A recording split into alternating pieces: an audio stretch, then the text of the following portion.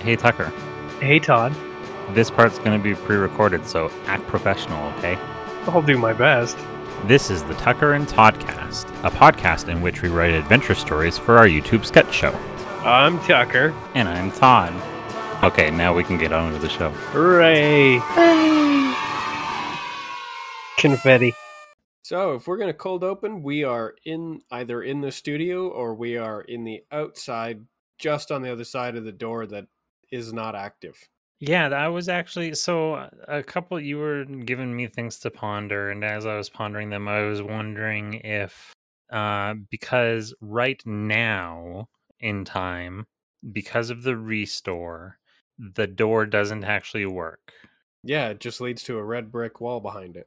What if the cold open takes place thousands of years in the future when it also doesn't work for a different reason, but the audience doesn't know that? Oh, And it's sort of like a ruin. There's like it's like fucking Narnia, and there's like a faun playing his little pan flute on this ruin of, I guess it's also sort of a Lorax thing. so it's after the end. Yeah, it's after the end, yeah. And it's the ruin of whatever building came after whatever building came after whatever building that was the studio. Yeah, but there's some sort of little thing left over that indicates that it is the remnants of the studio. There's Maybe an old burnt out no Hitler sign hanging above it. Gregory House is giving disgruntled tours of it. It's a historical site. He's back. No, he's forward or whatever. Yeah, okay, fine. Get technical. Okay, so we are in the perspective of our side of the door, but far in the future, and it's not active. Oh, our side of the studio. Okay. Well, yeah, if we're in the future, remember time is irrelevant in the outside. Yeah. So for time to really matter, it has to be on our side of the door. That's true. Yeah, that's true. Okay, interesting. But it's after the end, so it's in a ruin, and the only thing that's still in good condition is the door itself, but it's not functional.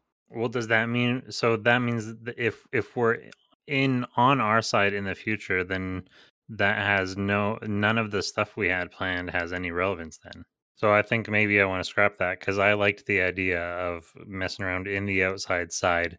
Can't somebody wants to go through but can't? I like the whole Hitler wants to come through from the outside side but can't because the door doesn't work. Oh, I've got plans for him trying to get through once it does work. Okay, so did the plans that you had kind of had arranged, would they work to sort of retrofit that onto the after the end in the ruins kind of thing? Not particularly. Okay. But if you have something you'd like to explore with that, there's no reason we can't have a cold open in the future and then just be like, bam, present day.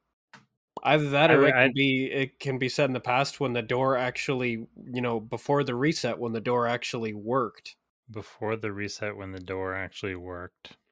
Yeah, if it's going to be a cold open, I think I would like it to be as clean as possible. Whatever the cut is going to be, I'd like the open itself to be self-contained as much as possible, and then cut away to now. If we were going to show the door operating in the past before the reset when it was still functional, it would be an opportunity to either show an existing cast member using it to travel into the studio or to leave. And how it would basically transition into the present day is a sort of a repetition of that same process, but it would be immediately stymied by the fact that when the door opens, there's nothing behind it. Oh, that's interesting. Okay, so if the cold open is in our side of the studio pre reset, Yeah, and then cuts to the outside now, and then cuts to now on the other side. it's just a quick little sequence to kind of show what the door can do, what it once did. Right. And then we immediately juxtapose it with what the door does now, which is show the state. Right, exactly. Not necessarily explaining why it's in that state. No, but just okay, I like that. Yeah, okay, a flashback. Okay, that's good. And also, the boys are totally ignorant of its functionality. to them it's a novelty. It's just like a cool door in the studio that doesn't go anywhere. Right. Okay. So do you recall then? Do you recall any particularly, or are you partial to any specific uses of the door at any time? I can't remember if we ever even worked in using the door in season 1. It was there. For its very first showing, the door was actually just it was only being used as a time machine basically, but it in that same sketch where we introduced it, we invented the outside. But at first the outside wasn't like its whole dimension. It was really just like a little pocket of space in this like interdimensional place that was nothing more than a place for a lineup, a bus bench, a street lamp, and then the door to get into our place. I like, if I recall correctly, the true origin of the outside was it was the place where certain types of people they were welcome to listen to our podcast, but they weren't allowed in. Yeah, that was That's how it the started. outside. You have to listen from outside. And it's become so much now. Yeah. It's the bread and butter of our whole operation. But we had discussed having our studio actually function as sort of like a club, and Right. people would be coming into it from the outside. And I think there's still room for that, but that will have to wait until after the door gets activated. Right. So, of course, we have our little cold open. Where Oh, it shows that's the really flashback. interesting. I don't know if the idea that you had for the door is the idea that I just had, but it's kind of funny that I think one of the most notorious clubs in the entire world is in Berlin, which is in Germany, which is associated with our friend. And so I think it would be kind of funny if there was a bunch of like cyberpunk, like gutter punk, trance punk club partier Hitlers trying to get into the club. Oh With yeah, sehr funny accents, yeah.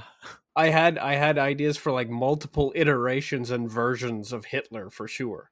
We're dressed up like we're in that movie Hackers, yeah. They come in looking like they're right out of Tron. Yeah. But yeah, there. I definitely intended for there to be multiple incursion attempts by various Hitlers. It doesn't even have to be the same one trying to get in multiple times in different disguises. Each one can be a different instance of Hitler. But that would be the origin of the no Hitler sign. That's the origin of the no Hitler sign. So I'd like to nail down. So the no Hitler sign. What timeline does the no Hitler sign get created in? Well, let's assume that it was already there. And after we start bouncing all these Hitlers out of there, we're like, so that's what the sign's for. Oh, so the Hitlers trying to come through takes place in the present of the season that we're creating. Yes, after the door gets activated again and we start hosting historical figures in our studio, I assume actually that we're going to try and host them for interviews for, actual legitimate studio purposes. Okay, But there's always the option to try and party. Is it then confusing if we start the episode with a flashback and then shortly within not too far of a sequence later have the same characters saying, I wonder what this door's for, even though we have a flashback showing them using it? Yeah, pretty much. Is that confusing? Not if we properly kind of show it like in present day. Like it doesn't necessarily have to be a flashback. It could be implied to be a flash forward. Oh, I just had a good idea.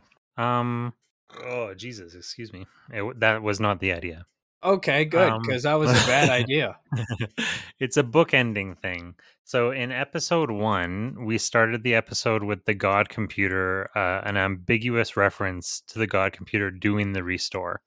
Now we start this episode with the God computer and the flashback being a scene loaded booting in the God computer. You're watching it through its monitor or whatever. Oh, it's reviewing a file name. Yeah. reviewing file or record something. Or it's like a corny reference, and there's a YouTube overlay, and it is we're watching a video of the God computer reacting to it. He's doing a reaction. Do that shit again. But we're watching the maybe we'll back it off one layer, and it's actually the God computer watching us react to something. I was just thinking it's the God computer's YouTube channel, and he's reacting to the video of us in the past. He's reacting to the memory. The God computer has a YouTube channel, and we watch it. Yeah. Well, no, not us. Just I'm imagining that the overlay, the audience is watching the video. It's literally the video. The God computer's YouTube video is the cold open. I'm game. That's one way to introduce this. And then there's it whites out. It whites out, and then the last shot of the flashback is of the door, and then it does a whiteout edit, and when the whiteout fades back in, it's present day, and it's on the door. Yeah, and that's when somebody opens it and like, what's this even for? Yeah. Why do we have a door that goes nowhere in our studio? It was there when we got here. Same with that sign. Yeah, but the sign is cool. I don't know what it means or what it's for, but it's cool. This door is useless. It's like those Che Guevara shirts, which comes back later in the Roboplot. Okay, so now we're back in present day, and we're huddled around this door. We're not sure what it does. That means we need to call a detective. Oh, we know at least two. Yes, and one of them can reactivate the door with a touch. But we don't know that. No, and I don't know if he knows that. It might be totally accidental. I think that would be a nice limitation for him to have. It's all well and good that we used all sorts of crazy horror magic to resurrect him from his sea can in the middle of a nightmare. But I think it's interesting that he's tethered to us by his bosses, and he's limited to this dimension. And one of the limitations of being stuck in his like corporeal form is that he doesn't have all of his memories of his powers. Yeah, he it's not super clear all the time what it is that he's capable of, and it's not even clear to him. Right. He's like 11 basically. Yeah, and sometimes his stuff works and sometimes it doesn't. So like there's no consistent record of his success when it comes to trying to do his mojo. I just sipped my coffee way too loud. Did that make it onto the mic? No. I didn't hear really any loud. sipping. Schlock. It really slapped the back of my uvula. I do not have any coffee, or I would have tried to mimic it. I just got rid of the last of it. Got rid of it? Yeah, down the hatch. Sipped it quietly. I didn't realize I could have been doing it noisily and made it into a talking point. I just had... Is an ovis an egg, or is that an ovum? An ovus? Ovis. It's not really bringing anything up. Yeah, Google only brings up terrifying things. Definition, define. No, not onus. Ovis. I don't want to look at Google anymore. My advertisements are crazy enough. Yeah, I'm not coming up with anything. Oh, that's unfortunate. I thought it would be kind of cool if we could do a last ovus. Yeah, I'm afraid I'm afraid it's ovum and there is no ovus. Yeah, oh well. The last of them. Not bad. It's almost a thing. He was the best of them.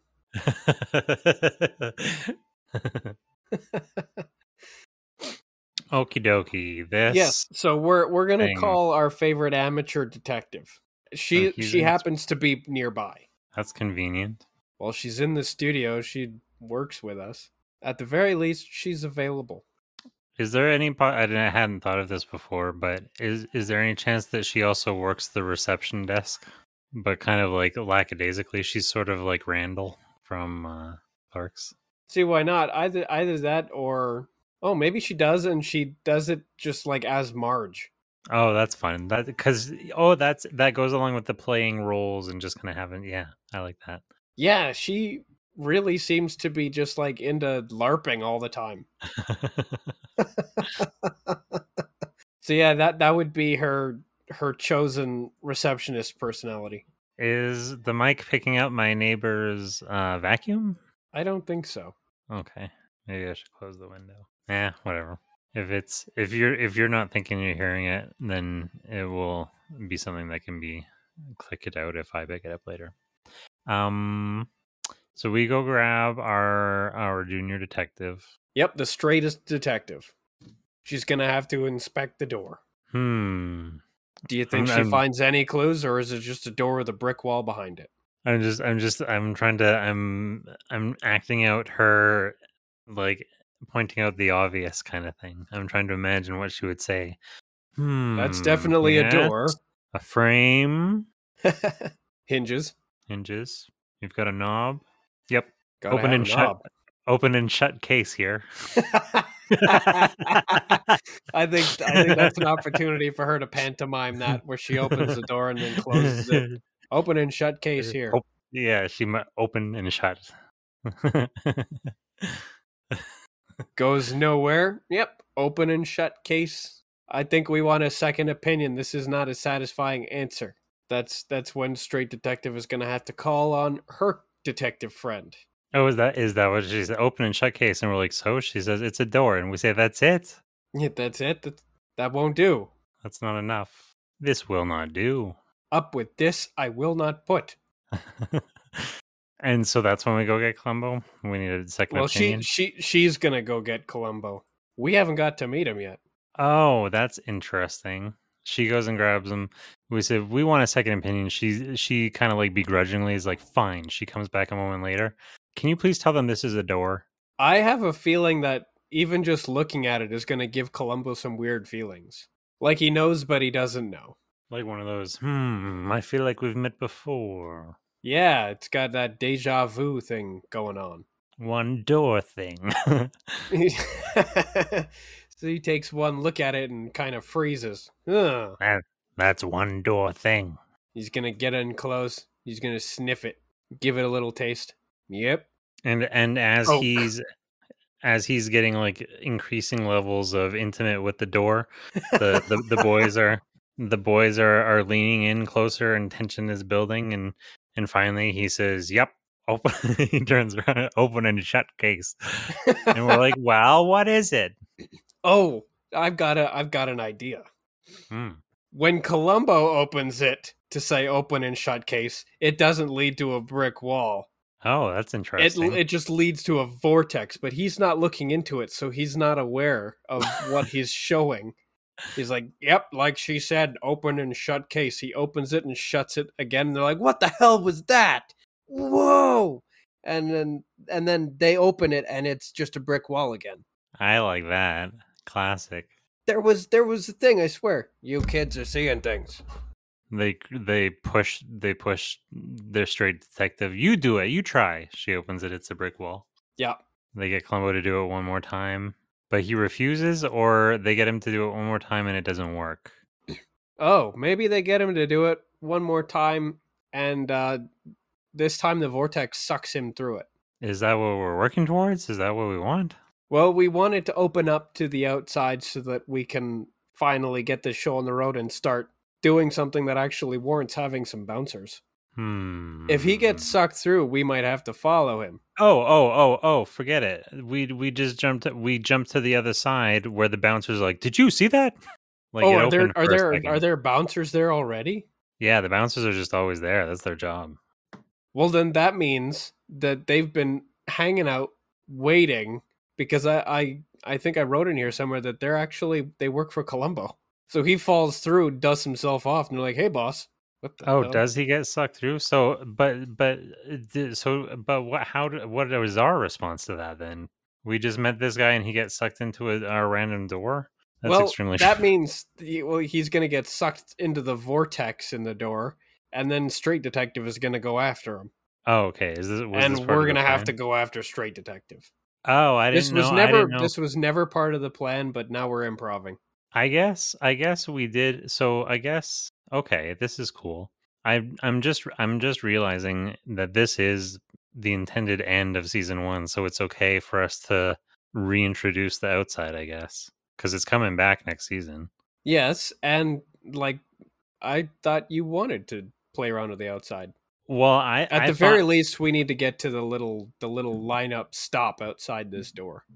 Yeah, I thought genuinely that we were going to do a cold open of like a couple minute scene in the outside with just sort of referring to what it was, and then move on from it entirely with not quite really referring to it, because I thought we'd set a precedent for the season. But I'm happy to go ahead and off into it. Well, this is how we get our Hitlers. Okay, let's go get our Hitlers. All right, so it works like this. Columbo will insist there's nothing behind this door, fellas. And then he'll open it up and then very quickly gets sucked into the vortex, because now he's eaten his words. And of course, Straight Detective is alarmed by this, and she's courageous in every way that we're not, so she immediately goes in after him because Columbo is her idol now. Right. Especially after her last idol, a couple of sketches ago, really badly disappointed her in Siberia. She's his Robin. Yeah, pretty much. So she Robin's after him. Yep. And we're like, wait a minute, who's going to make us lunch? So we go after her. That's interesting. Maybe there's a moment where we kind of stay behind. Like, I'm not going in there. Are you going in there? And also, I wonder if we should work in a line somewhere in the middle, somewhere in the in-between, where we make a reference, like, we'll only do something if she agrees to make us lunch. And then her disappearing through the door is like, hey, she promised she was going to make us lunch. Oh, yeah. Interesting. I wonder where we would fit that in. Somewhere after our cold open. Well, maybe the only reason she agreed to come investigate the door was because we said that we would do something. And then when at some point we have the ante, I don't know. This can be fraught over later. We're extorting her for lunch. Yeah. Simple as. And now she's been sucked through a vortex. Who's going to make us lunch? I guess we better go after her. I like that we've progressed from breakfast to lunch. Yeah. Well, clearly breakfast isn't working out for us as a pursuit. So now we get up at noon and we just have lunch. I like that. Yeah, we've just breakfast is a lost cause. Yeah. We gave up on breakfast. It's failed us too many times. So now we just get up at noon and have lunch. But we won't have lunch if we don't go after her, so hell. That's right. So through the door we go. And then we roll, we get spit out the door on the other side, we go fall down. Or is it funnier if we go after them, but we open the door and it's just a brick wall? God damn it. Okay, so the door closes behind Straight Detective. Yeah. And then we go to open it, and it's just a brick wall, and we both run into it. Yeah. Because it's funniest if we go charging in. We have to hype ourselves up a little. We're like, we could do it, yeah! And so we get ourselves amped up, and then we open it, and we charge without waiting, and we run into the brick wall. That is good if we spend a little time giving each other like a little pep talk. Yeah, so that we're no longer rational about this, and we're no longer, acting with caution. Yeah, that's funny. And then now we've been brick walled. And then it can cut to Columbo and Straight Woman. Yeah. In the outside on their own. I guess we don't get to go. No. Well, we've got other shit to do. We've got sketches to write. Well, I guess we've got work to do as our time. I've actually got a plan for what we'll go and do while they're in the outside den. Okay, that's good. Yeah, because guess what? Rebels is what's playing at the movie theater. It's at the movie theater. That's fun. Yeah, and I've got yes, this will be the one time where we don't actually where we actually show ourselves going to the theater instead of like cutting away and revealing that we're watching. Okay. But that we can discuss that in a bit. We're still in the time machine bouncers. The theater is literally a block away. Yeah. There's even a poster outside for None Taken too. Well, of course. And Bewitched now. That's gonna be there. All right, so we can now. The boys have slammed into the wall. They're falling down. They've probably got Tweety birds around their heads, and they're I don't know, missing teeth, got black eyes and stuff. They can now fade to black because they have a concussion and their consciousness is fading away, which allows us to transition to Straight Detective and Columbo, who just went for a tumble out that door. Did Straight Detective go for a tumble, but Columbo is like suavely like lands smoothly on the other side? That old Oh, chestnut. I like that. Either that or it goes the other way around. Oh, he goes, I'm a little rusty. Yeah, whereas Straight Detective just like she just goes smoothly because she's just relaxed. She's a smooth operator. I like that. Oh, she also, since she's in her Straight Detective persona, that means she's going to be like randomly monologuing. So she probably monologues before she goes through the door, and she's definitely going to monologue after the bouncers pick up and dust off Columbo. I kind of like that, and they could have a moment. I'm enjoying opportunities to kind of do some like character and relationship development between the two of them, and kind of with him as a mentor, but her also is obviously kind of capable. If she, what's the word? If she monologues here and mentions that he fell down as the bouncers help him up, if he kind of says that's all you can do, that self-talk psychobabble jibber jabber is all you want, as long as you don't mention to any of my pals that I fell down or something like that, like kind of like acknowledges that what she does is weird, but says it's okay as long as she doesn't go with like embarrassing him. It probably is not that weird to him. Oh yeah, I guess so. I mean, I mean, we were just in a black ocean full of eyeballs. Yeah, true. Yeah, his bar for what is weird is untouchable for the rest of us. But he will definitely remark that she better not tell anybody that he fell down. And the bouncers will probably be mildly confused by the fact that she's monologuing, which is Columbo's opportunity to wave it off. He does the wave off. I love that recurring thing. Yeah, so it kept occurring where the last person that got monologue to would be the one to wave it off to the next person. Yeah. It reminds me each time.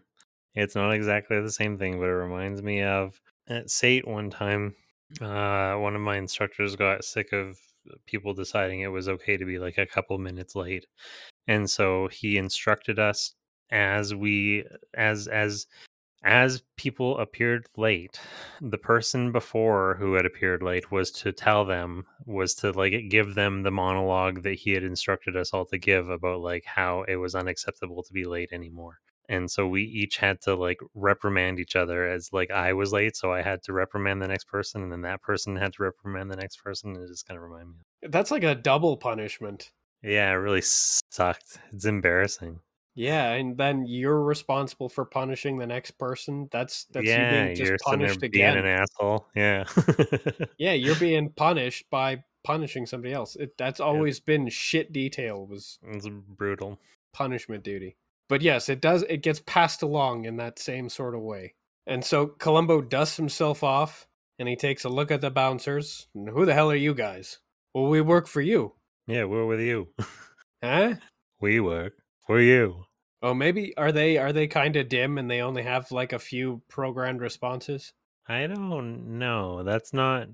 Do they have NPC energy, or are we going to give them personalities? Well, so are these guys? They work for him. Are they part of what is it? The Irish Inquisition? No, that's the Liam Neeson thing. That's a different thing. Yeah, once upon a time, the bouncers were going to be our Fargo cops. Were they? Uh-huh. That's crazy.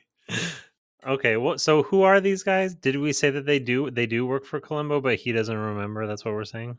Yeah. His memory has a few gaps in it. But Nothing because nothing in the outside has changed. So everybody No. who was there before is still there. And so are these guys native creatures to the outside? Are these guys eldritch whatever mystery things? They Or are they're just guys? probably in the appearance of just being guys at least. What they actually are might be left up to everyone's imagination. That's interesting.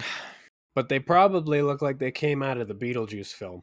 If Like, they look ever like if they Tim ever Burton show their real faces. Okay. Oh, there are no easy to find gifs of it. Are they, like, from the waiting room in the nightmare place in Beetlejuice? Is that I what I you're was I referring? was thinking that if he showed his true face, it'd be like Alec Baldwin stretching his mouth out. Right. Okay. Which maybe only happens when they sneeze or something. They just kind of lose their concentration for a moment and they wig out. I like that too. But they're there as bouncers. Are they dressed like bouncers? That, like, because I've been kind of imagining guys that look like Johnny Bravo. Yeah, I think they look exactly the part. They're there bouncing the door, Yeah. which hasn't been active in an indeterminate amount of time. In the outside, it doesn't really matter. So from the side that they're on, it's all whatever. It's Tuesday. That's interesting. So as they help Helmut to his feet, they ask him, "So does this mean we're back in business?" And he's like, "What?" Interesting. Is that going to be an exposition dump where they tell Columbo what they've been doing here for the club? You know what club? The club. I like how they sound like Barney Rubble. That's what bouncers sound like to me in my head. They all sound like Barney Rubble. For the club. I like how they club, Fred. Or they sound like Lenny from Of Mice and Men. Oh. In 2022, would people call that ableist? We're doing like a I'm a dumb guy voice. They would probably call that some flavor of insensitive. Yeah, but it's so funny. It is, and there was nothing funny about what happened to Lenny. Nope. Or his mouse. Or his rabbit, or that lady, or you know what? Nobody has a good time in that book. It's tragic. Yeah, it's an American tragedy. Okay, but in this tale, which is not a tragedy. No, we've got a couple of just dumb Barney Rubbles that look like Johnny Bravo. In fact, they're probably twins. Oh, of course.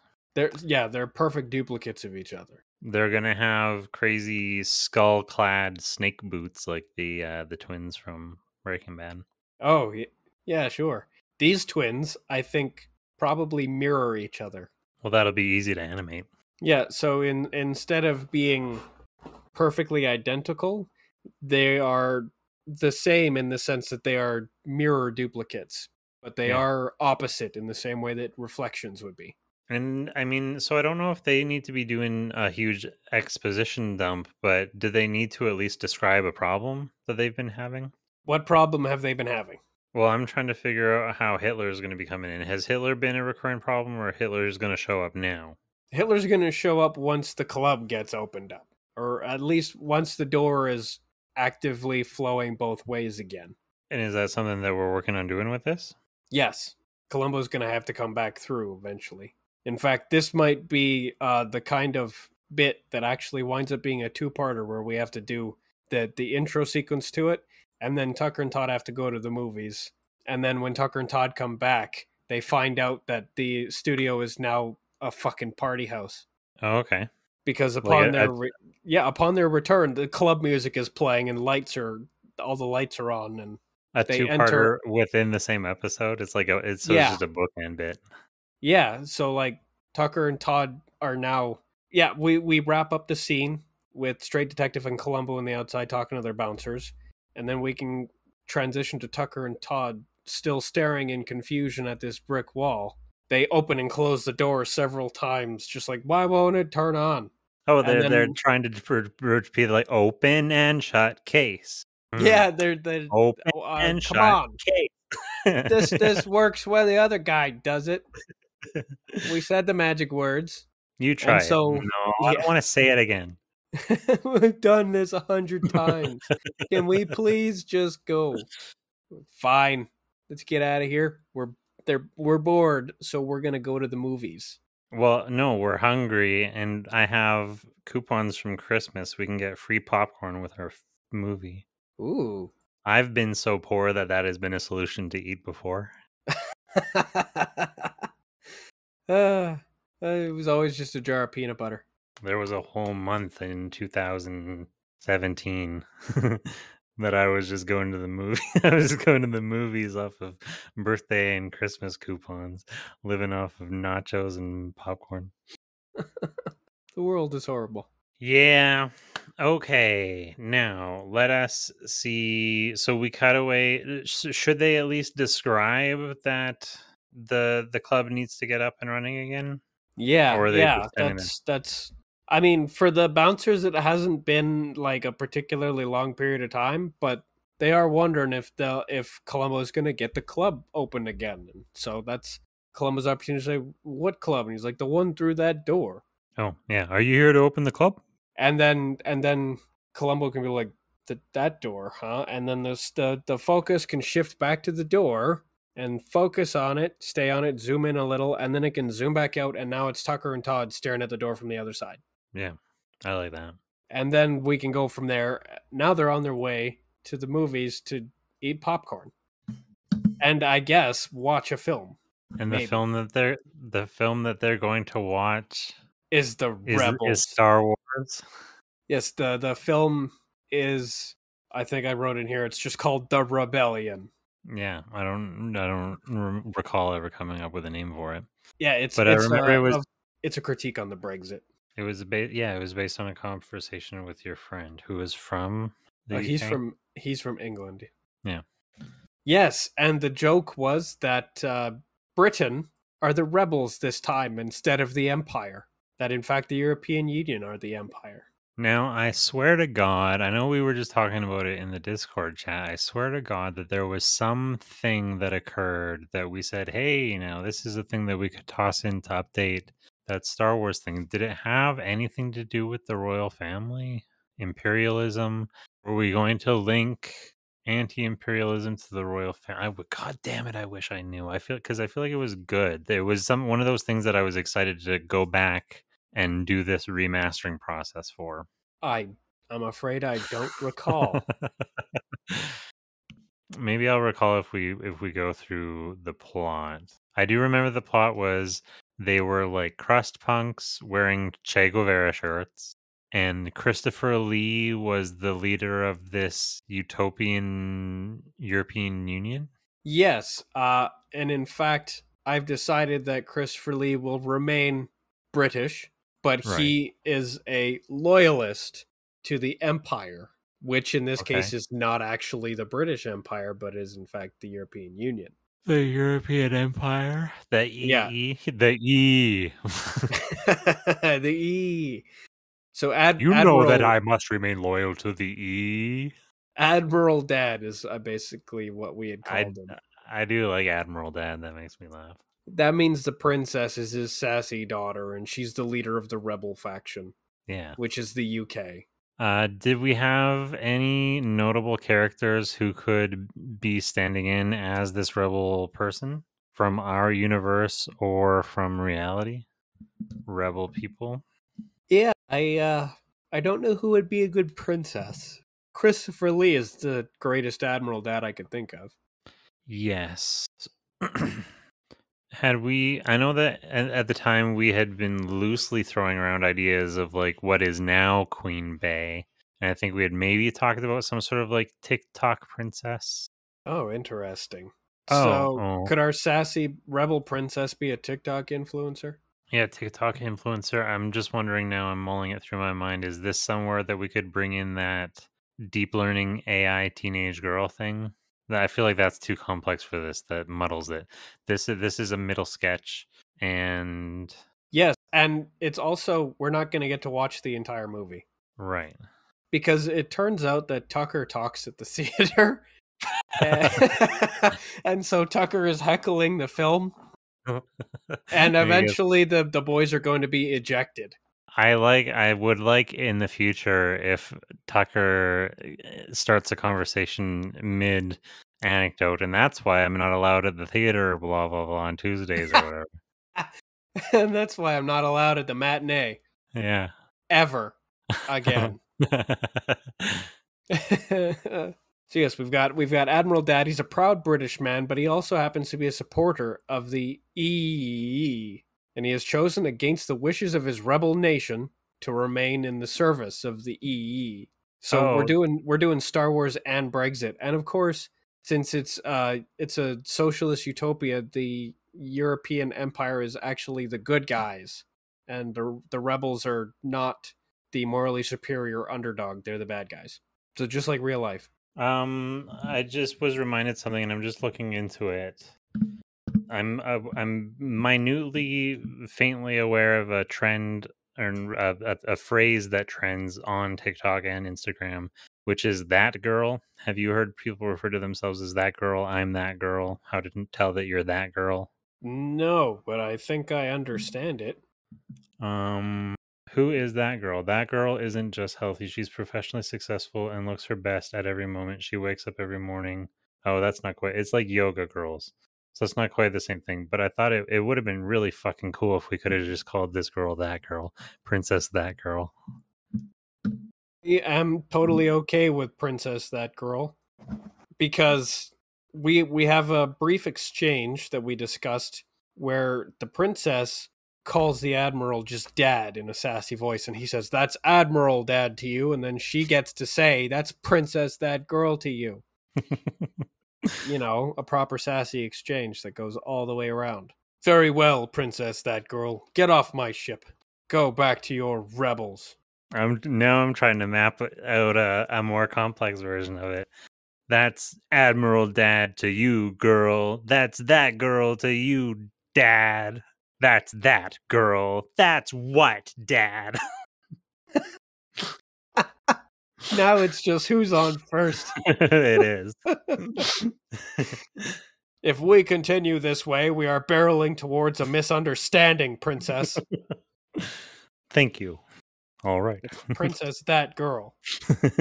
Fine, just get off my ship.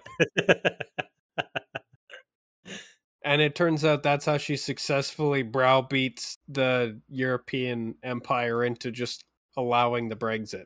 Except we can probably, leave some reference for a part 2 where the entire, Brexit is left in like endless quagmire. Oh, I like that. The Empire Strikes Back. We do a long yellow text scroll of exposition, and then it's a like a 5-frame scene of the planet being blown up by the Empire, or the rebels being blown up by the Empire, and then it just rolls credits. Well, see, the Empire are peaceful and they're the good guys, but one thing that Brexit has definitely done, is really loudly demonstrate a level of disharmony and a lack of unity to, less scrupulous leaders like, Puddin. Yeah. So obviously the sequel is like Puddin's Revenge or something. Oh, that's true. That's interesting. Yeah, especially because in the sequel to Brexit, turns out Brexit is still just kind of dragging its ass. It's barely happening. It's going nowhere, and then Puddin strikes. Yeah, and then the rebels finally decide that they don't like pudding after all, because they love pudding over in Britain. Not anymore. Oh yeah, I guess I understand. All different types of puddings. Yes, sweet and savory puddings. Oh, does the movie just turn into it breaks down into a weird like banal discussion of different puddings, and that's when it cuts to Tucker and Tubby being like, okay, we got to get out of here. That's not even going to be in the sequel. They're going to break down and start discussing pudding. Just if we need something to heckle, could just be as simple as them starting. I forgot about that detail. Could be as simple as them starting to discuss just like the greater political ramifications of extracting a major nation from a union and how it sort of destabilizes the entire thing from the top down. That's the heckling that you were imagining? I imagine the heckling begins with Tucker being like, how dare they trick me into educational programming? Oh, what's the movie called? What did we think it was going to be? Well, I think it's just called The Rebellion, and we were looking for like an action adventure. Oh. And it starts out seemingly action and adventure, but eventually it just becomes like a political drama. But because the European Empire is peaceful, so everything is done diplomatically. If the font, if it's like, because they're sort of like crust punky, it's not exactly the same thing, but if it's called the Rebels and the font is like the Warriors. Yeah, that'll give us the wrong idea going in. Yeah. Hey, look at this poster. That looks kind of This fighty. looks badass. Yeah. Back before you could really easily just YouTube a movie trailer and get an idea what it is. Right. So if you go to the theater and you just base your choice off of which poster looks the coolest. Oh man, None Taken 2 is sold out. I guess we'll have to pick something else. Yeah, I was trying to figure out if it was a poster gag of like seen it.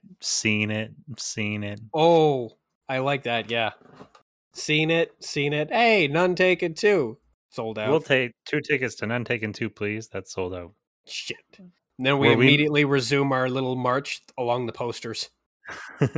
Seen it. No. Romantic.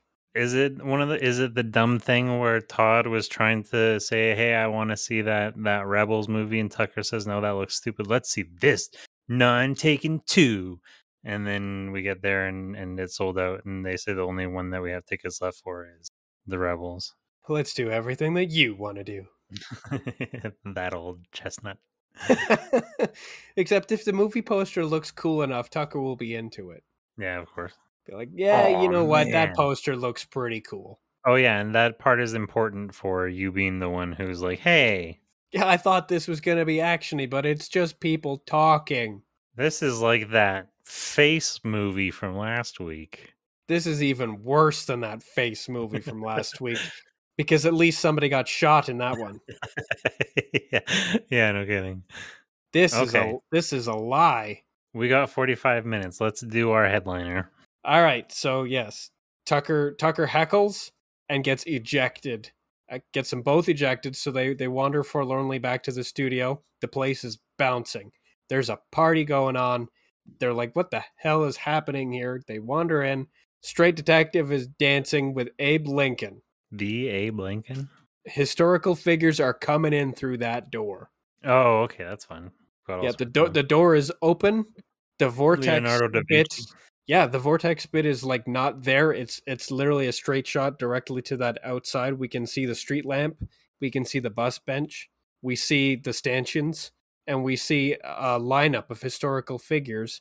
One of them is being allowed in by the bouncers. And it's Hitler. Do we have an immediate reaction to that of like, hey? Or do we have an interaction with him? We don't know who he is, and then we have an interaction with him that we're like, this guy stinks. Yeah, I have a feeling that somebody is going to have to detect that this is some kind of breach, but I don't think it'll be us. I don't think we're quite clever enough. Would that be one of our robots? Oh, yeah, I suppose somebody. GG might detect. Yeah, we've got the bouncers outside. We've got to have somebody bouncing inside, just generally keeping an eye on stuff. And I think if anybody's got like a weird facial recognition scanner going on, it'll be Craig and Gigi. Does Craig come over and try to get our attention? He's like tapping us on the shoulder, saying, excuse me, sir. I really want to talk to you, but he can't get our attention. And then Gigi turns around and scares the shit out of us. All right. Is Craig still in his cardboard box computer body now that we gave him one last episode? That is what we did last episode. Yeah, that would explain why he needs somebody else's help to do anything about this. Yeah.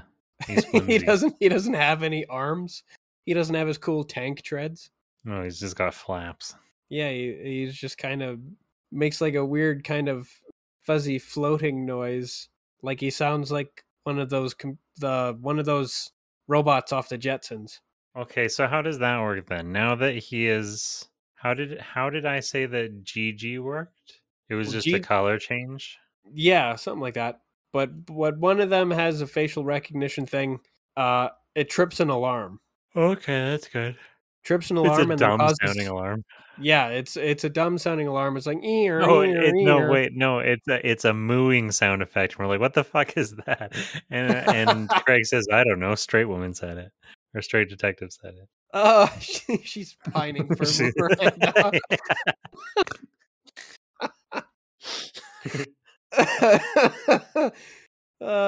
That's an opportunity for her to just have like a wistful, forlorn look I But then enjoy I like the club is in party mode, and then all of a sudden, moo, moo, and everybody stops and like is like looking it around, is going like, alarm. what the hell is that? What is this? That is the worst alarm. Boo. Oh, All right. is it more like, is it that moo, moo, Oh, that one. Moo. Moo. Oreo, Oreo? I love Oreos. Okay, yeah. So the alarm goes off. Spotlight. Yeah, music stops. A spotlight comes directly down on Hitler, and that's when Columbo gets to step in. Since in our universe Hitler's like really small and unintimidating. He's kind of like South Park's Saddam. Yeah. He's just a small whiny little bastard. So Columbo has no trouble just like ejecting him. He like drop kicks him in a very similar way to how Tim Curry once did. Because he's like sneaking in. Is he dressed as a historical figure? As I mean, technically, as we've done before. Yes, he is dressed as either that or He's he dressed is as Abe dressed as Lincoln. you described, and he's in like a club cyberpunk attire. looking club attire, Yeah, I which do like it that. still counts as a disguise. The orange fishnet shirt. Oh yeah, with full sleeves, Yeah, and he's got like a necklace made out of glow sticks. he's got like spiky bleached hair. Yeah. Oh god, I hate him. Like I mean, I already hated him, but now I hate Hitler even more because we've given him a grotesque aesthetic. So yes, he trips the alarm, the moo alarm. He gets I'm here. drop kicked out the door. I'm here to eradicate the groove. Oh wow! Watch this move. I call it the final solution. And then he tries to bust a move and gets drop kicked right out the door. And so he goes into a tumbling somersault, flying off into the infinity of the outside. Okay, that's good. Yeah, there's nothing Everybody to stop cheers. his travel. Yeah, they all cheer, and then somebody probably like pats the no Hitler sign, and then gives like a bit of a warning to the bouncers outside.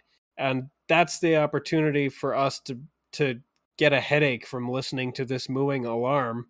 And then the music starts up again, and we're like, this is pounding too loud. So we're actually gonna go upstairs to our studio, and we're gonna actually go do some work without being told to, because this is actually not our scene. I like that. So we're actually retreating. For once, our work is an escape. We're being driven away from the fun towards our little study. Do we make any kind of like self-referential reference to that of like, hey, we're doing work to escape life or whatever, to escape fun, escape the party? Don't think about it too hard, Todd. I don't. I know you don't, Tucker. You never think about anything.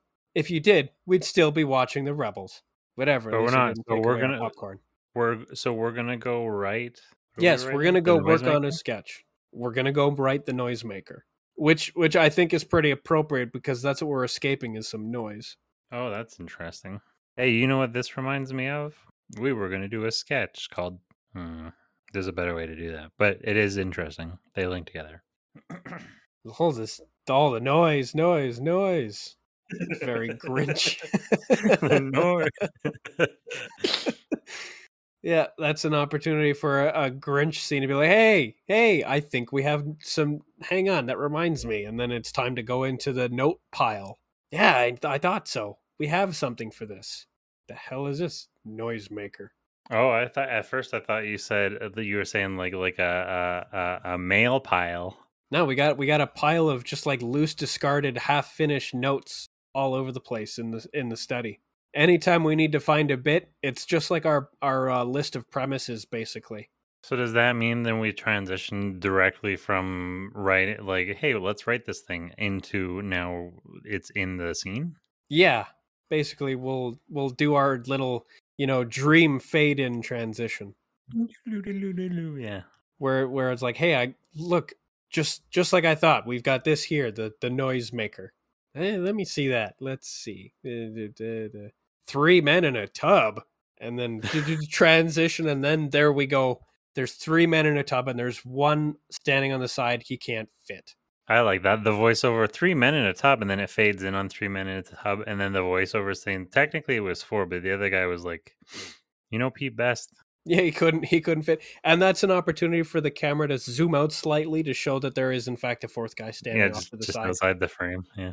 Yeah. Yeah, did Technically you there ever was hear a about fourth guy. Here. Rub-a-dub-dub? Fourth guy? I thought it was 3 men in a tub. Yeah, well, nobody ever talks about the fourth man. And yeah, from there we transition into the scene. Okay, so I want to, the scene. You said what was all of this about an MLM? Because I feel like that could be co-opted into many things that we've done.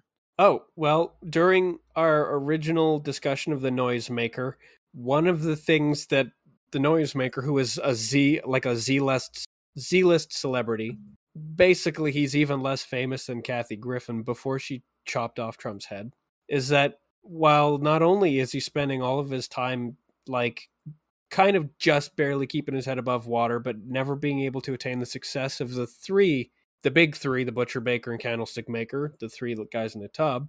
One thing he does get into is an MLM as their celebrity spokesperson. Right. Because he's the best that this shitty little MLM can afford, and they're the best that he can do. And we came up with the Noisemaker sketch before we had done any of the big world building in which we started establishing corporations and companies in our world. That's correct.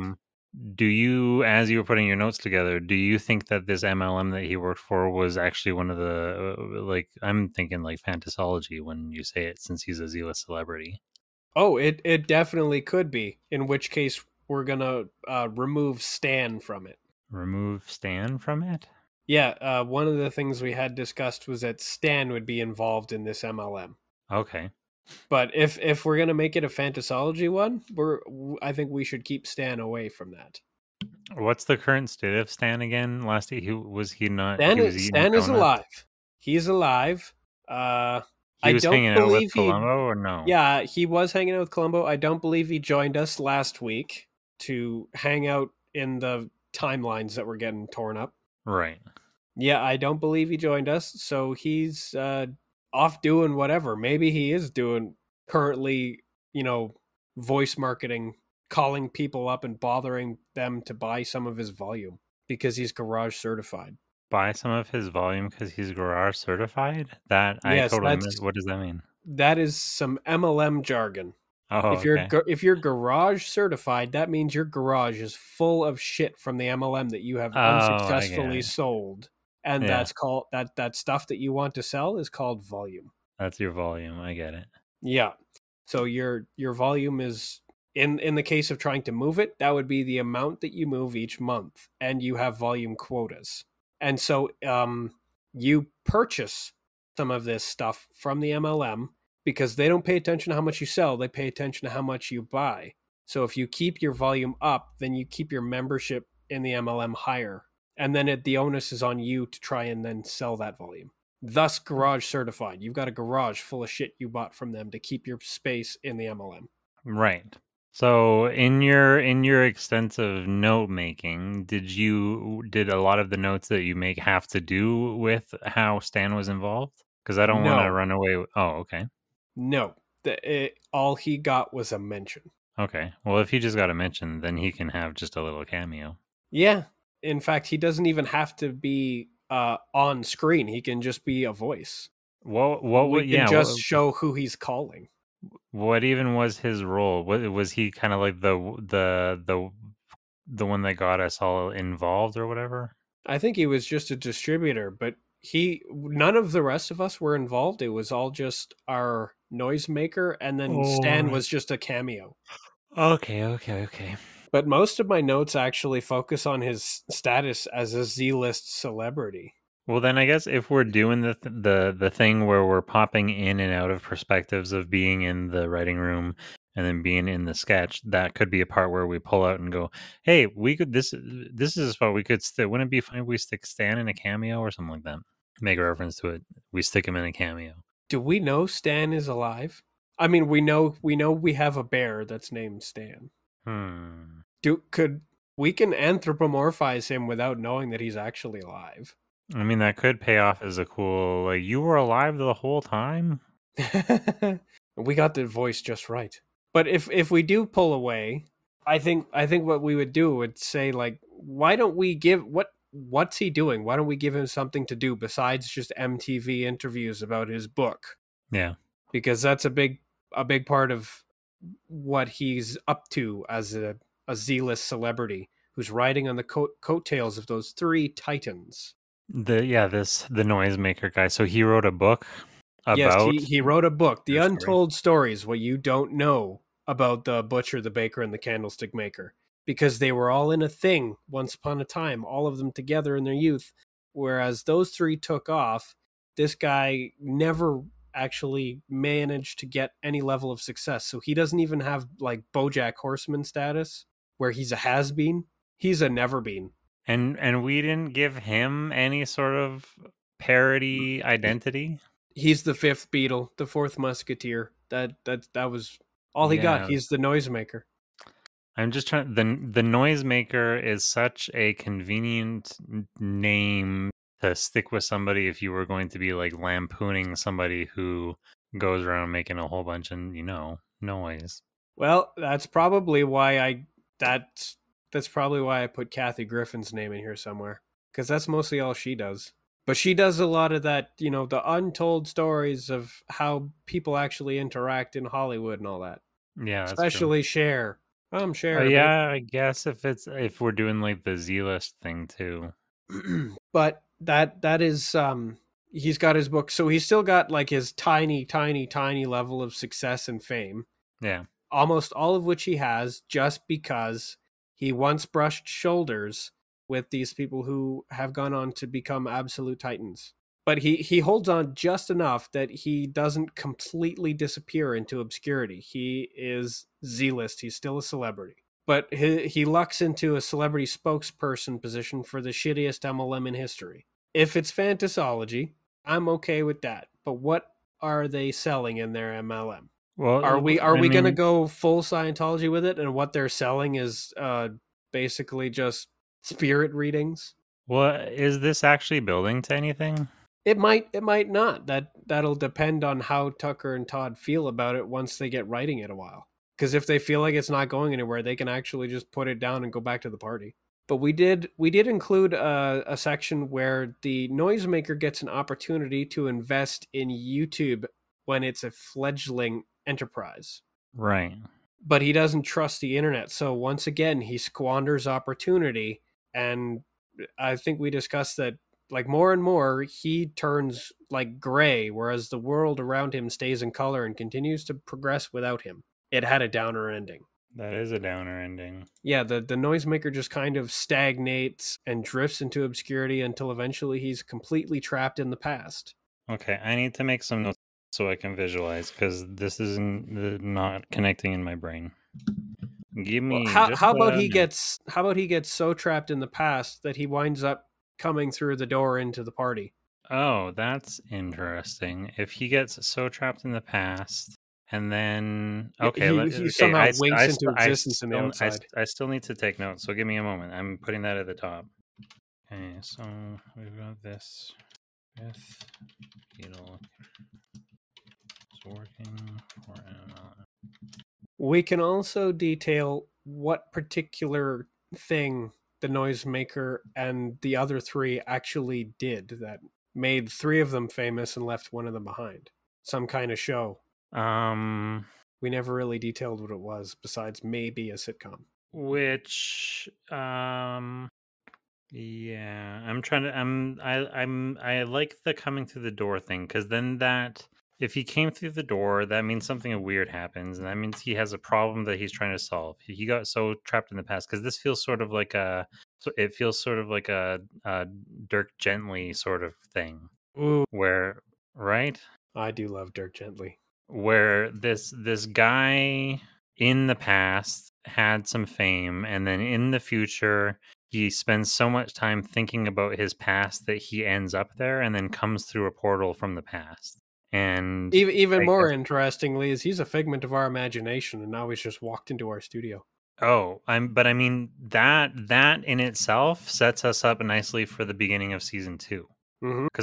Because I'm trying to do something a little bit epic and tie things together a little bit with this sketch. I want to tap into the big vein of Tucker and Todd and what it is, and kind of hint at the epicness that's going to come next season. So I like the idea that maybe we don't even understand that we've done it, but we start to catch a glimpse at kind of like our powers and our connection to whatever is on the other side of that door.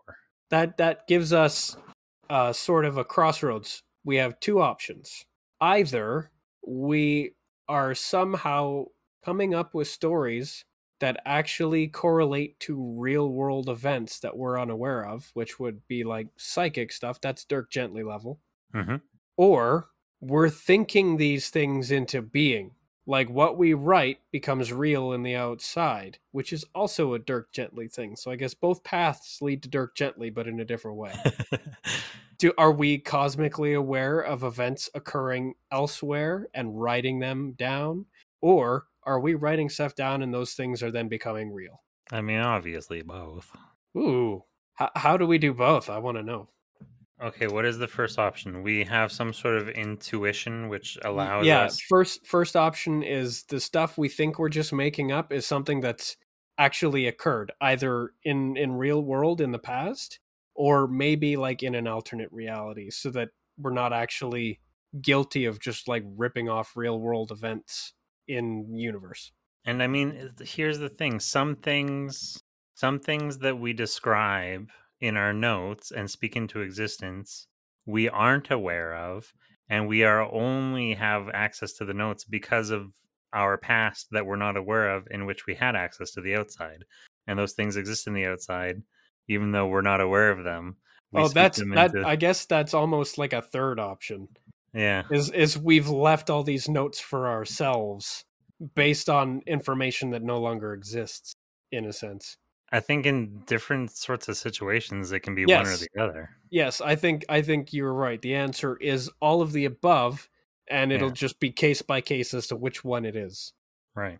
In this case, maybe we have thought him into being. The ending is just so profoundly downer and grim to us, especially to us, because we're not even zealous celebrities. These poor guys. Yeah. So if things are that bad for him, then what's life like for Tucker and Todd? And so it's so profoundly like dour and grim that it resonates and makes this guy just real. And now he's in line to get into the club. Oh, I like that. We take a long, as we're describing this thing, we take a long beat staring at each other and go, man, that's a bit too real. No kidding. Yeah, that's yeah. That's an opportunity for us to back out of the sketch to us in the study. We set the notes down and look at each other kind of blank. That's enough staring into the abyss for now. Let's go check out that party again. And we go down to the party. And it turns out the abyss is staring back into us. Yeah, but I'm thinking that either straight detective, or Columbo is talking to some new stranger guy. And because we have described this noisemaker, we came up with him and we've called him by name, but because he's a figment of our imagination, we've never seen him. And so we meet this guy and he calls himself by name and we're like, wait a second, what? And he goes, yeah, I'm something, and something, blah, blah, blah. Like Do we have no conception at all what he looks like, or have we described him a little bit? Enough so, not enough to recognize him immediately, but enough that he stands out a little bit from a crowd. Like we did say he started like turning gray and colorless. Right. Maybe he is gray and colorless, and that's pretty severely, jarring around it, surrounded by all these like club colors. New question: is this a possibility? I know I feel like I had mentioned something in one of them. I'm going to look it up in one of the more recent episodes, but had we Mandela? Is this a good reason to bring in the Mandalorian? Oh, you mean would this particular bounty hunter go hunting after things that come into being that shouldn't? He's here to curb an anomaly. Well, because how had we specifically phrased that the Mandalorian hunts for forgotten memories? Was that it? Forgotten thoughts, Well, misconstrued thoughts, yeah, conflated thoughts. he hunts for the things that are the the Mandela effect. Right. So things that are collectively misremembered. This Is it guy has never been thought of by anybody but us before. right? Although the kind of washout Z-list celebrity is kind of, part of the pulse. Well, I mean, is there a chance that the way that he remembers his past is not the way that we remember the past, or we remember his past? I don't think that that's the way that we said it. Well, here's the thing is maybe we're so vague with his past that he's not exactly sure where the hell he comes from either. We didn't give him a lot to think about. Right. Are we trying to help him get back to himself, or are we just being presented with this bizarre anomaly and then Oh, I think that trying to get him back to anything is a mistake, and the correct course is to actually get him to let go of the past and oh, live in okay. the here and now. Right. So maybe it's an opportunity for Tucker and Todd to do something somewhat nice for somebody and actually like get serious and real for just half a second. Tell this guy that the only time that really exists is the here and now, and that living in the past is only going to interfere with that. And as we give this guy his little pep talk, color starts coming back into him. I like that. And then we have one of two choices, because one of the choices is to go the South Park route. If you recall that episode where people started coming back in time to get jobs because the future sucked. Maybe. And then one of the proposed solutions was to just have nonstop gay sex so that there is no future. And of course, the alternative solution was to just start solving problems now so that they don't persist into the future. And so people start planting trees and cleaning rivers and eliminating pollution and otherwise switching to green energy and stuff. And you start seeing the future people fade away, but everybody's like, nope, this is stupid. Everybody jump back into the gay sex pile. And so that's one of the options is for our new friend who is starting to become colorful again, to say, no, this is stupid. I'm going to go live in the past some more. And he turns gray again and he leaves, or otherwise just stays stuck in his ways.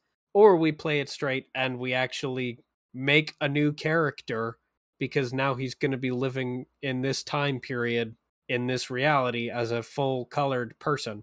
Well, so and actually, in order to stretch it out a little bit and put some of the meat in this part, rather than just simply having him gain his color from hearing our pep talk, do we have a little montage of him going out and actually trying to live in the present, and then after putting a whole bunch of effort and maybe like an earnest song over the song montage, he cuts it. There's the record scratch, and he cuts it short, and he's like, "Nope, this sucks."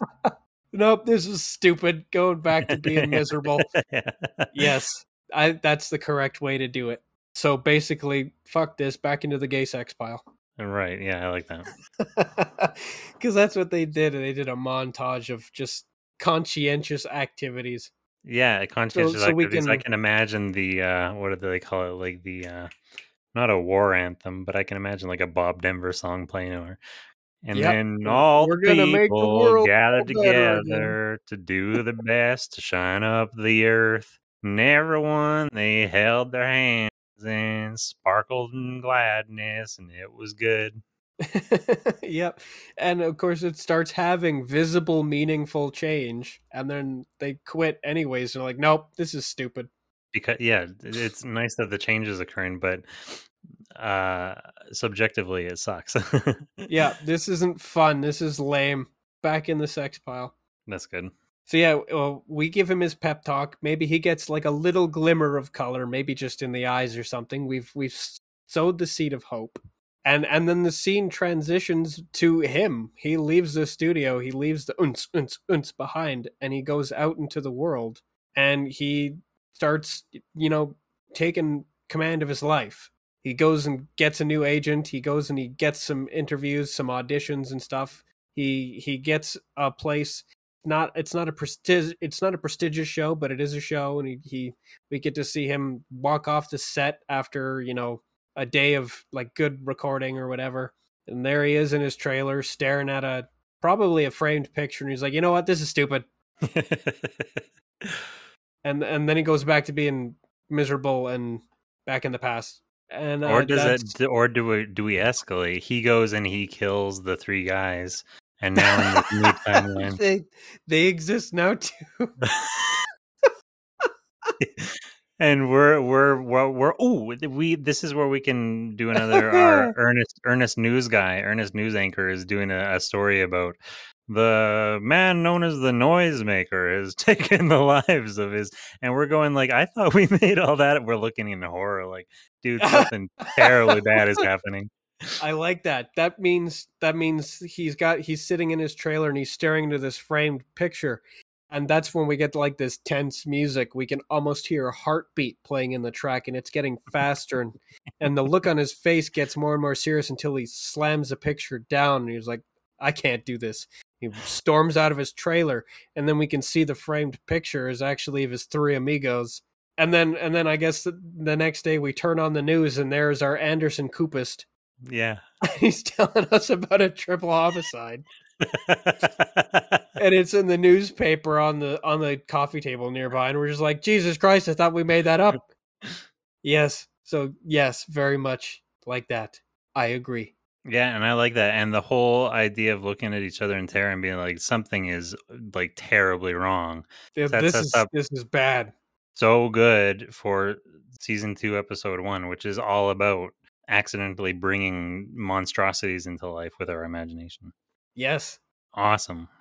And also, I think, just to frame the entire setting, the studio should be a total mess. Oh, after the place party. Is full of red Solo cups and just yeah. puddles of, I'm not sure what that is, and there are people just like sleeping on the floor. Abe Lincoln has his hat upside down with like a bong sticking out of it. He's just like, everybody's a mess. All these historic figures are still here. They're all just wasted. Yeah. I like that. And I don't know, maybe that's an opportunity for another Hitler to kind of be like quietly skulking around in the background. Nobody notices. Oh, he's like taking people's change from their purses and stuff. Oh, he's stealing their gold. Scavenging. Well done, Hitler. You piece of shit. We condemn you and everything that you stand for. That's what we're about. Yeah, that's why we have a sign that says no Hitlers. Get the fuck out of our studio already. But anyways, he's sneaking around back there while the camera is panned, to focus on us, where we respond to Anderson Coopist's little news bit, our shock and dismay. Because I suppose we're not quite smart enough to clue into the notion that the stuff we write is coming into being. We probably, after all, we have already encountered the Noisemaker. We probably that's that guy. Yeah. Hey, we know that guy. Hey, wait a minute. That's a bad guy. Yeah, that's a bad. That's not a good guy. Wow. I regret giving him a pep talk. That's funny. He left a message that specifically like cites the man. This cites is all thanks to Tucker. Oh no, dude. Delete that. Erase that. It's all thanks to you two that I found my calling in life. I've put I finally TV. Yeah, I finally buried my past alive.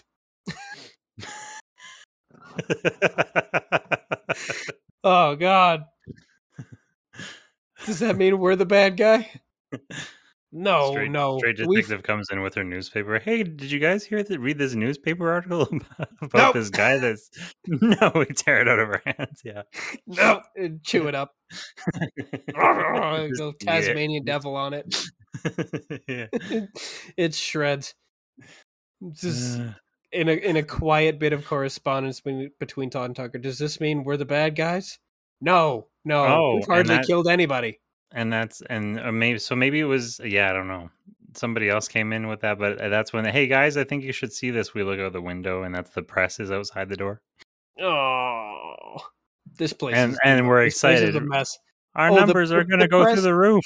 The press is interviewing a passed out former president in the front yard. Oh yeah, that's funny.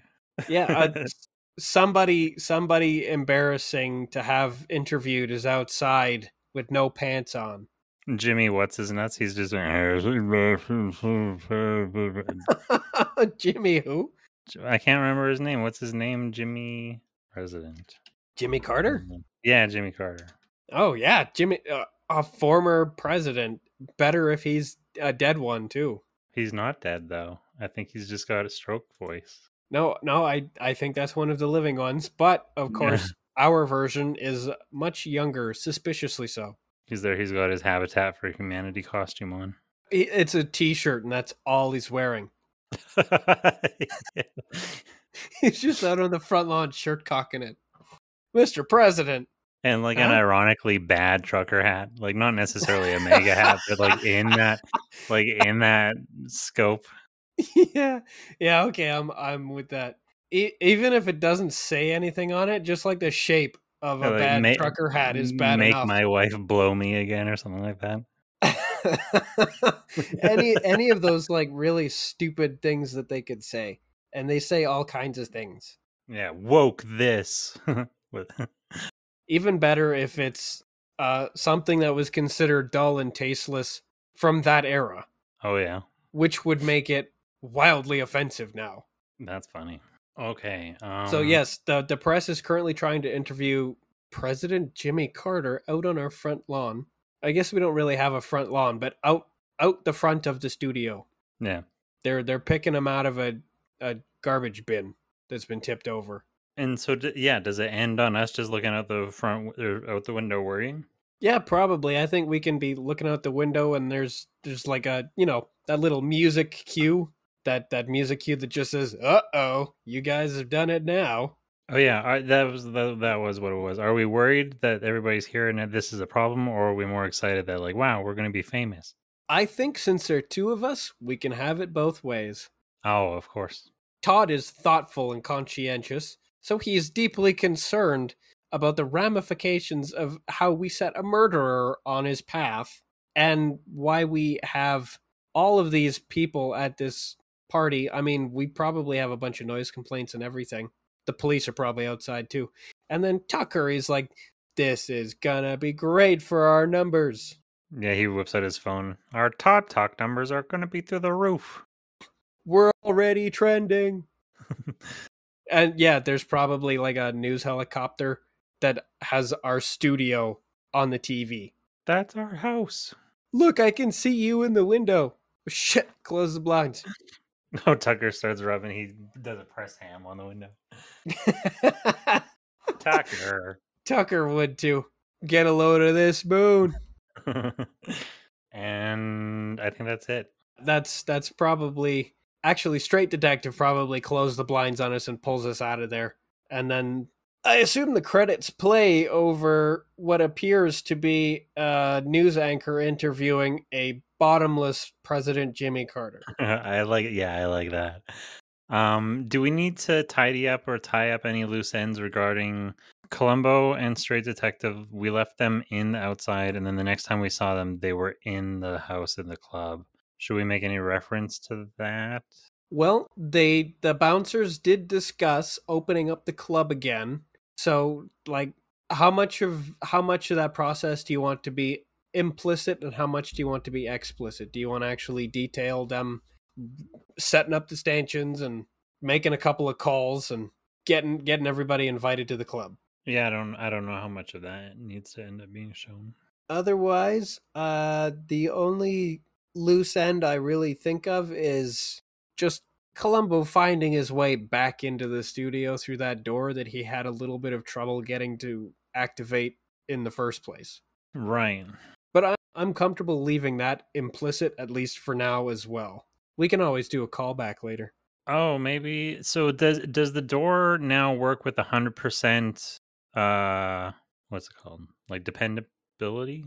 Do you think it should be consistently functional, or should it be like something with like a bad wire in it where it sometimes works, sometimes doesn't, flickers off at unfortunate times? Oh, actually, maybe it's totally controlled by Columbo, because I was trying to think of like a cute little post-credit sequence, and it could be Straight Detective doing the 3 swings on the door, going open and shut, or is she maybe no, not saying the lines, but she's swinging the door open, looking at Columbo, going, "How was it that you did that again?" And he says, "Don't even worry about the door. Just look at this." And he just he says, "Open and shut case," and snaps, and they end up in the outside. And he's like, "It has nothing to do with the door." Interesting. But we need it to have something to do with the door. Yeah, that's true. But I wanted to, yeah. I do like it being like now that the in the wake of the great big restore, now it needs direct intervention to work. I do like that. Yeah. Because then we can't just like go through willy-nilly whenever we like. But I also like the idea that I also like the idea that it doesn't perfectly consistently work for Columbo either. Right. Because that way we can have some holodeck malfunction episodes with it. Oh, maybe that's actually to establish that it doesn't perfectly work for him. Because based on this episode, it seems like it does. The post-credit sequence is her asking, "Can you show me how you did that?" And he tries to do it, and it doesn't work. It's just a brick wall, and he shrugs. And he's like, "No, I don't know. Some days you got it, some days you don't." Yeah, must be on the fritz. Yeah, because it didn't work the very first time he used it. Right. And then it suspiciously worked when he opened it. Or no, the very first time he used it, it suspiciously did work, but he didn't see it. He didn't notice, yeah. And then he closed it, and then he opened it again, and it didn't work. And then it did again, and then he got sucked in. Right. Okay. I'm good with that. Yeah. It is a bit finicky. Because it doesn't work. And yes, I do think there's that's the opportunity for a post-credit scene where we double down on that, and he can't get it to work at all. Yeah. It's like, because I was just lucky. Yeah, must be finicky. Must not be working today. On the fritz. Maybe you should call an electrician. Jim Carrey shows up. Oh, I like that. That would be the perfect opportunity. The front door gets kicked in, and there's Larry the Cable Guy.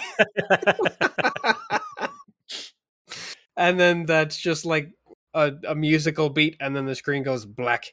Yeah. Just on his smile. He's not even an electrician, but he's who I would call. Exactly, right? I trust his judgment. For a weird door, yeah, I would call Larry the Cable Guy. That is funny. Shit. I had noted in my head what I thought I wanted to call the episode, but now I've forgotten. Admiral Dad. I think it was around that. Admiral Dad is good. Where did we do a pun? Oh, it was the open and shut case. Oh, open and shut case. I like that. Yeah. We've already done the coldest case. This one might as well be open and shut. Almost every title in the season is a Columbo reference. This is his season in a lot of ways. Yeah. I mean, this is we introduce all of the major characters. Well, I mean, I think Columbo was the first character that we came up with as a consistent recurring character before Tucker and Todd were characters. Yeah, actually, Columbo existed before Basil Fawlty did. Yeah.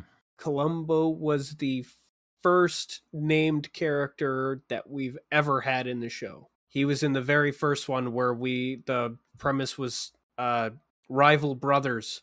One of them had been murdered, and he deliberately botched the investigation. Right, rival brothers. Wasn't there some weird thing about how they were like uncomfortable touchers or something like that? I think so, but one of them had an alcohol empire, and one of them had a drug empire. Interesting. Yeah, they were both doing substances, but one had murdered the other, and Columbo was covering it up. He was investigating it wrong on purpose. That's his thing. That's just one more thing. Yeah. Well, open and shut case. We only have one more thing to do in this episode, and that is to say goodnight. Yeah, it's to say goodnight, everybody. Good night, everybody, and thanks for tuning in for an open and shut case. I don't know where to go from there. I've been your host, Tucker. And I've been your other host, Todd. Thank you, Gigi and Craig. Thank you, robots. The audience. Yes, thank you, robots. Otherwise, Hitler would have gotten in. Yeah. Can't stand that guy. He's the worst. He's the worst. Good night, everybody.